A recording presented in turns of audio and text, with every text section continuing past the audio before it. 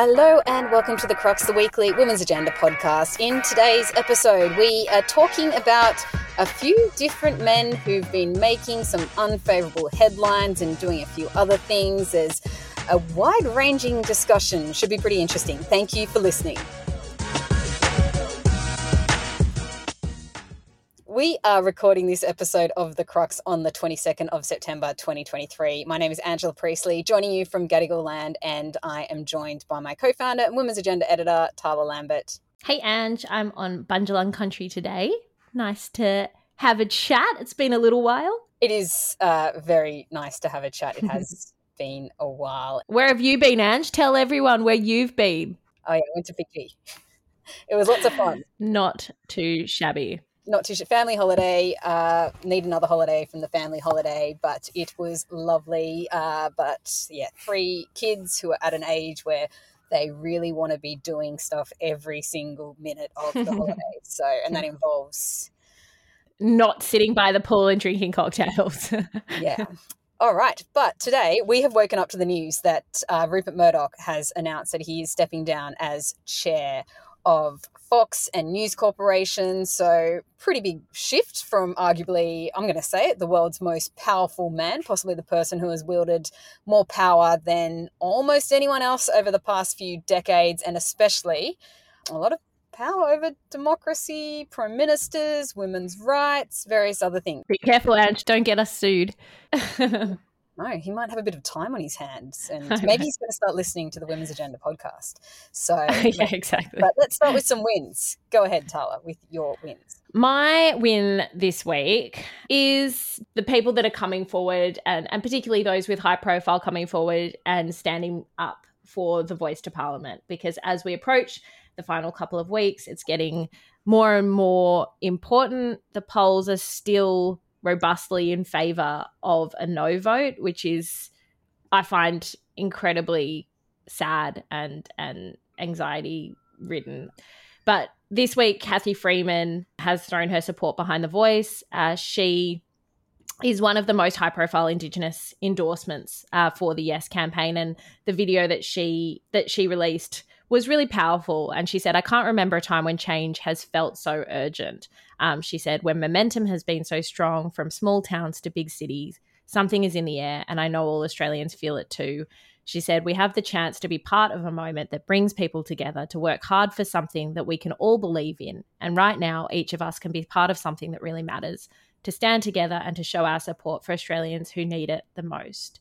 It went on to note about the importance of giving First Nations people an equal start in life and to open our hearts. And I think, it was just, it's really critical that we have as many people as possible coming out and speaking up. And I wrote a piece this week about the fact that we do have a lot of high profile figureheads and celebrities coming out and endorsing a vote to Parliament. And I think it's because, for the most part, when we are promoting something like that, it's because we feel really passionately and we feel proud of the fact that that's our decision. And I made note of the fact that we don't really see that many no campaigners in the street. We don't see volunteers for the no campaign very regularly. We don't see, aside from, Jacinta Price and Peter Dutton getting up on Sky News and, well, all other media, to be fair, we're not seeing a huge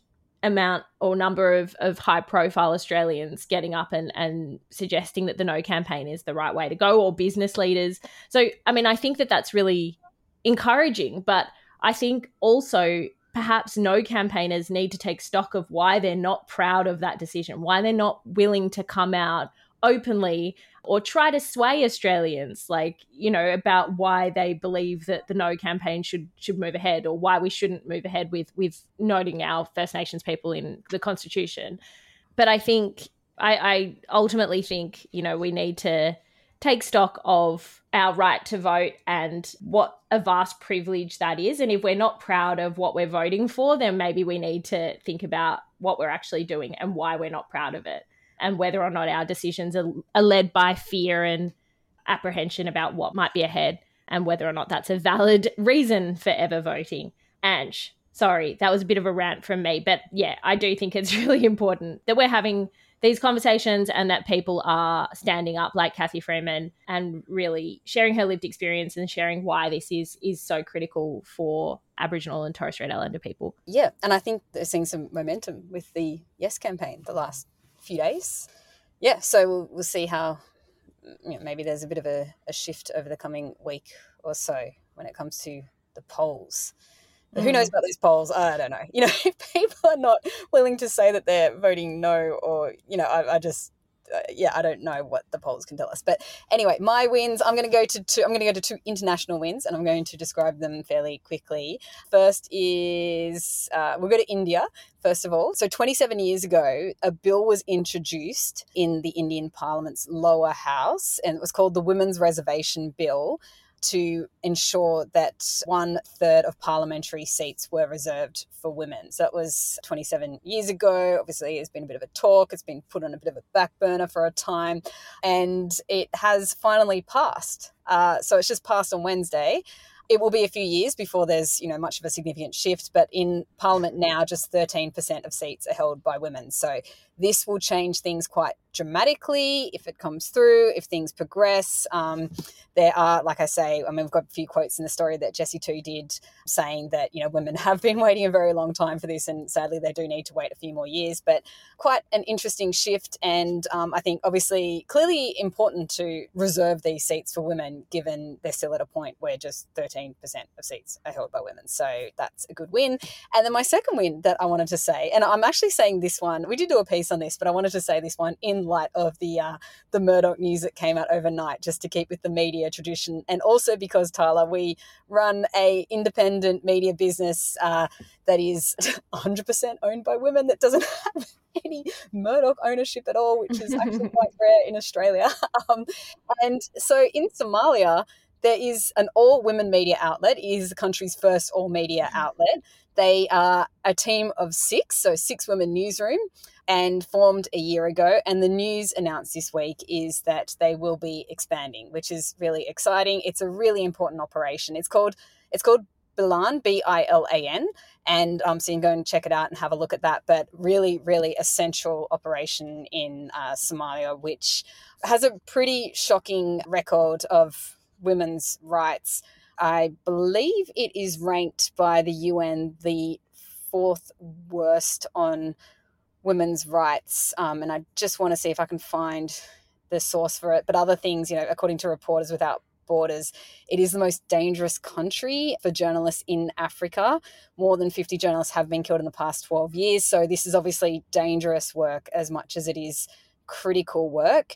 And here it is now. I've just pulled it up. So it was ranked by the UN as the 4th lowest for gender equality globally, and women and girls in Somalia, face, there's a maternal and infant mortality rates that are shocking, some of the highest in the world. Forced childhood marriage is pervasive there, and 36% of girls are married by the age of 18 there. So really important. So cool to see that they're expanding. Great. Want to see it more, and we are going to be covering and following their journey and seeing where we can support as well from our 7-person operation here in Australia. No, we're huge. I want to reach out to them. I think it's so awesome. So Bilan Media. It is really cool. Those are 2 very good international stories this week. So yeah. I am very into that, especially against the backdrop of so much bullshit that's happening with some very prominent men, which leads us to our first story this week, which goes to the troubling allegations against a UK comedian, Russell Brand. 4 women have come out to publicly accuse the British comedian of rape, sexual assault, and emotional abuse. The allegations were first published over the weekend in an exclusive investigation by the Sunday Times. I believe there's now a investigation being done by the police, but also the BBC, where Brand was an employee for a long time. Hours later, the allegations were also broadcast in a joint television documentary called Russell Brand in Plain Sight, which aired on Channel 4 in the UK. Among the several women who have come forward to make allegations against Brand, 4 went on the record, as I said. Only one has so far chosen to identify herself, while the others remain anonymous. And according to the Times, the women do not know each other, though all of them felt ready to speak out after reporters approached them individually. Brand has denied all of the allegations against him, and he says that it's a coordinated attack. And he says that every sexual encounter he's had is consensual. But these allegations are very damning. And one of them that I felt was particularly disturbing was of one of the women notes that she was 16 at the time, that she had this relationship with Brand. And she says in retrospect, she felt that it was a situation of her being groomed by him, and he would tell her and coach her on what to say to her parents, where to tell them that she was. It's pretty horrific and as I said, disturbing stuff. And what are your feelings on this one?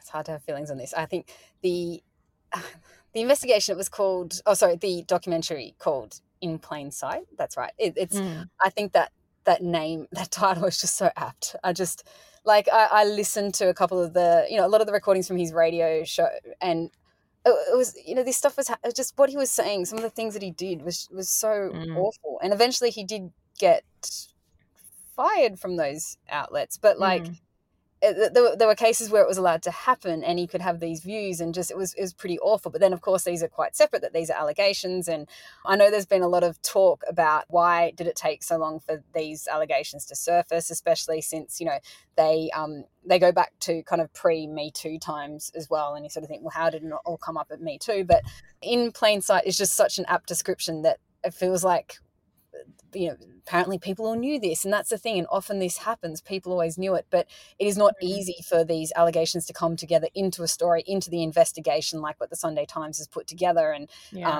crack team of journalists who've made that happen and would have spent, months, if not years, likely on this, trying to talk to those sources and build trust with those sources, and like how just legal everything would have been. Like, this is huge, this investigation. And I also note, like, Russell Brand, his defense, he took to his own like YouTube channel to defend himself, and he's sort of painting himself as this victim of like the mainstream media, which is, you are part of the mainstream media.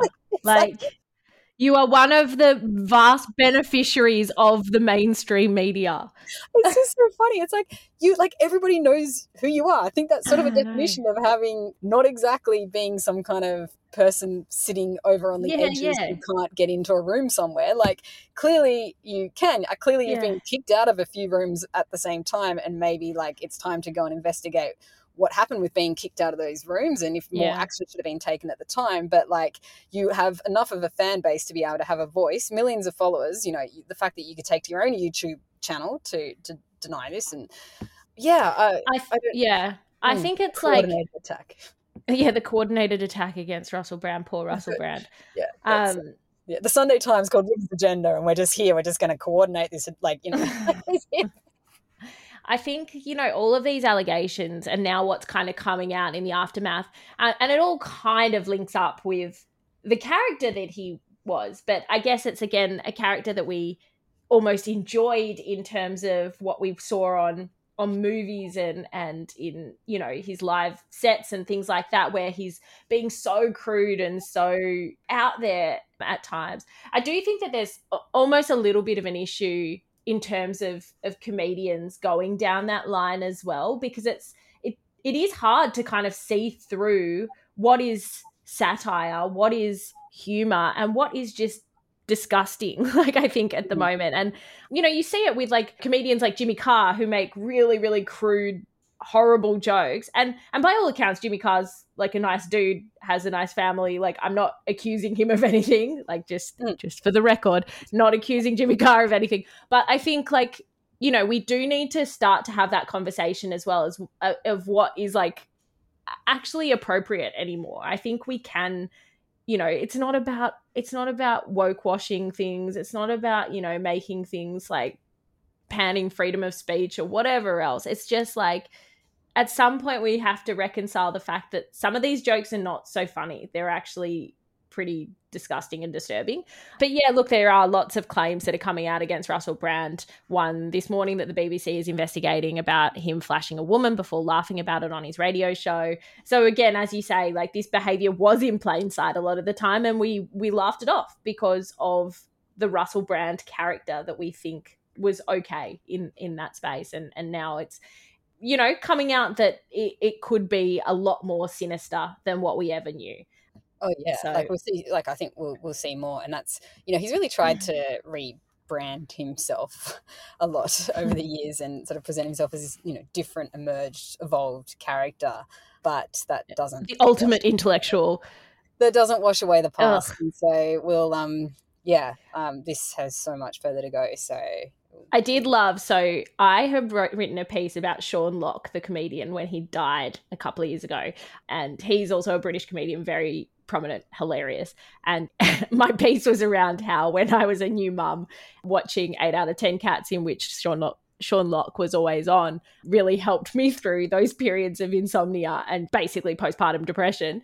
And I was watching a recap of one of his clips in which he's talking about Russell Brand, and he's like, yeah, I just hate him. Like, I hate him. And he's like, and all the other comedians around him are like, what the hell? And he's like, I think just because, like, one day I bet one of my daughters is going to come home with something like that, and she's going to walk in and he's going to be like, oh, I love this charming abode. Like, it was just such a funny clip. Anyway, it made me love Sean Locke even more. So it makes you think, like, how many people weren't willing to say anything. Like, is it like maybe there are other male comedians who would never, it's like, oh, we can't say a thing. Like, we sort of know that shit's going down and he's, you know, there's a few things that are not quite right there, but I would never say it because, you know, Russell Brand is Russell Brand. We can never try to bring him down because he's that powerful guy over here, and imagine where that would put us. So credit to that guy's courage for that. Yeah. He was one of a kind.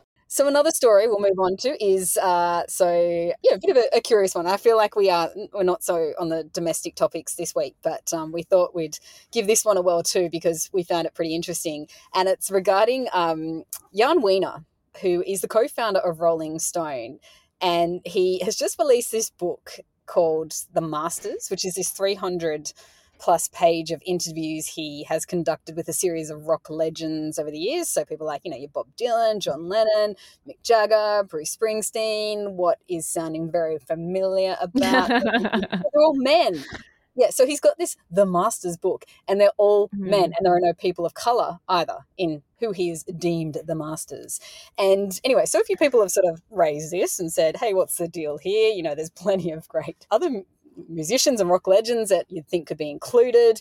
And basically he's gone to the New York Times with this, and he's told this New York Times interviewer that he chose the 7 white guys in his book, The Masters, and basically said that musicians of colour and female artists were just not in his zeitgeist. And he actually said, he kept like doubling down on these quotes. This is why it's like, oh no, oh he said that, oh no, and he just keeps going and going and going. And he says the selection was not a deliberate selection. It was kind of intuitive over the years. It just fell together that way. The people had to meet a couple criteria, but it was just kind of my personal interest and love of them. Insofar as the women, just none of them were as articulate enough on this intellectual level. I wonder if his criteria was that they needed to have wangs. Yeah. Anyway, it just goes back to this guy who has been, you know, we're talking about the co-founder of Rolling Stone. We're talking about the Hall of Fame of around rock legends. And basically he's a gatekeeper. He controls and has controlled so much around music. And these sorts of people do really control. It happens in Australia, internationally. And it's like they control so much of who gets to be famous, who gets listened to, who gets to make money, who gets to have legacy, who gets to keep making music, you know, 40 years on and things like that. And so that's what this is. And this is this guy, and he's basically putting all out there, basically saying, well, they're not like me, so therefore I'm not going to elevate them at this level where I have the power to be able to elevate them. So he has, you know, he has actually apologized, but he has been removed from that Hall of Fame board as well. Oh. But yeah, we just saw it. So we've got like a good explainer piece on how this all went down, and we just really saw this as like a really interesting take on what happens when, you know, when someone gets to this thing and they so overtly put it out there in terms of how they made their selection.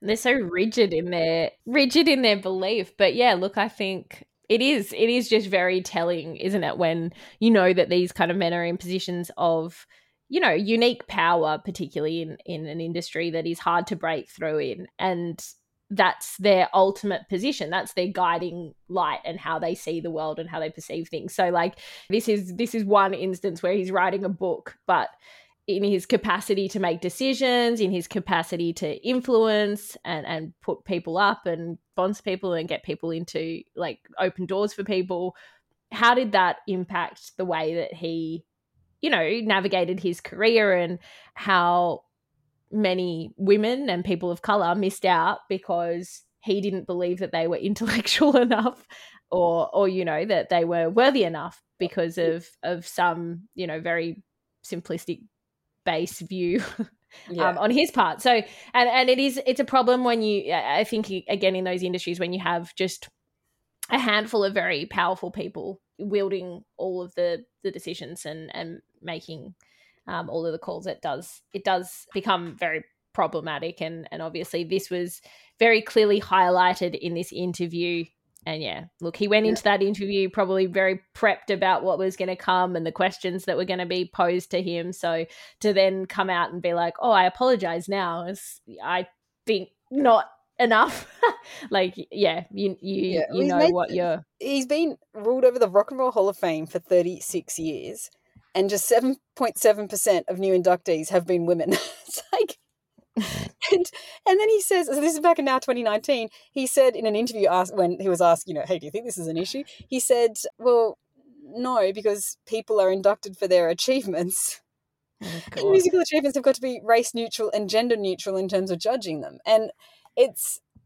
I also can't help but think, like, you now, like, I feel like we've really had a shift in music where it's not all, like, you know, you can actually access a wider range of musicians. We have more choice. We can probably rely less on gatekeepers than in the past, given streaming services and things like that. And isn't it amazing that, like, the people who are getting the making the most money now and getting the most single-handedly boosting the winning economy, the most awards are, you know, people like Taylor Swift and Beyonce. And I know that they're not in the rock kind of genre, but like, it's incredible how it's shifted now that we have I would suggest more ability to control what we choose to listen to than in the past. So, yeah. One final point, I have also heard Mick Jagger interviewed many times over, and I can tell you that Mick Jagger is not that articulate and certainly not an intellectual genius aside from his music prowess. So, Tyler, yeah. maybe he's like of the because the comment was intellectual level, so maybe he's on the same intellectual level as me. There you go. So.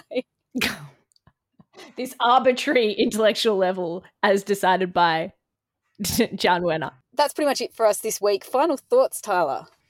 Final thoughts. I am thinking off the back of your piece today and off another piece that we are producing today about the legacy of Rupert Murdoch and what that actually means and the damage that's been done, the carnage that's been caused, and, you know, whether or not any of that will abate now that Lachlan's in charge. I dare say not, given his actions in recent times. So it's I think, talking about men with too much power, he is the absolute epitome of what that is. Glad he is finally calling it quits at the ripe old age of 92. But what does that actually mean when he kind of exists as this, like, omnipresent force behind that company and the way that it moves forward, and as I said, you know, the damage that's already been done in terms of our inaction on climate change, in terms of our inaction on social policy, on women's rights, on LGBTQI plus rights. So much chaos has been caused by his reign. So that is what I'm thinking about, and I dare say that you are thinking about the same. Yeah, I mean, I woke up to that news and immediately got writing some thoughts about it. But it is just this power like nothing else. And we don't even necessarily see this power. It sort of happens behind closed doors, and that, make no mistake, he has had a lot of control over politics in this country and politics in other countries as well. And he's had a lot of, sway in terms of prime ministers and presidents and others. And he's also had a lot of sway over, and whether he believes it or not, but like over, domestic policies and international negotiations, and, how we talk about everything from The Voice to LGBTQI plus rights to women's rights to climate change, especially. So I think it's really interesting. I don't know that much changes, like it's definitely staying in the family. I don't think Lachlan Murdoch is of that same level, and I think that Rupert much Murdoch, like Kendall Roy. I wasn't going to say it, but yeah, yeah. Yeah, I mean, we will see if anything. I'm just thinking that final scene of Succession right now, but and I can't say it because I might be giving it away, but it is very, very powerful and quite. It still sits with me in a disturbing way. But Rupert Murdoch, I don't think he's actually seen Succession. I recall an interviewer asking him. I thought that was interesting, but yeah. So I don't know that much changes, but like I just think that I hope that we can, because this opens the opportunity to have a bigger discussion about media diversity in Australia and media concentration in Australia, and the fact that Murdoch owns around 2/3 of mainstream media in Australia, which is incredible. There are certain towns and areas of Australia that only have a Murdoch-owned newspaper available, or that reports on their local issues and stuff like that. So I think it is good to have these discussions, and the fact that hopefully more people can be talking about it, more people can be aware of what he owns and how big that is, and what the influence that things like Fox News can have.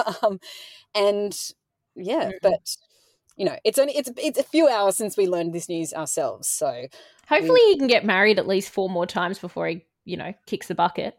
I'm betting on it. Where's he at? So he's had 4 marriages, and he's just he's tinkering on the edge of one at the moment, I think. So he's got a new girlfriend. He's got a new girlfriend. I believe in him. I believe in him. I mean, I wonder if maybe he wants to sit back and relax, but I can't see. I don't know. I feel like he's still got to be there in the background. He's very sharp still for his age, and I mean, he did make the comment to the Murdoch employees that for my entire professional life, I've been engaged daily with news and ideas, and that will not change. So, good. Watch your back. He might start wandering the newsrooms with more time on his hands. So, God. Anyway, it's yeah. Let's get to our own news operation, Tyler. We've got some back to it. World dominance to try and achieve with this. So. Yeah. A quick reminder that tickets are still available to the Women's Agenda Leadership Awards, which are moving ahead on the 13th of October in Melbourne. We're really excited about it.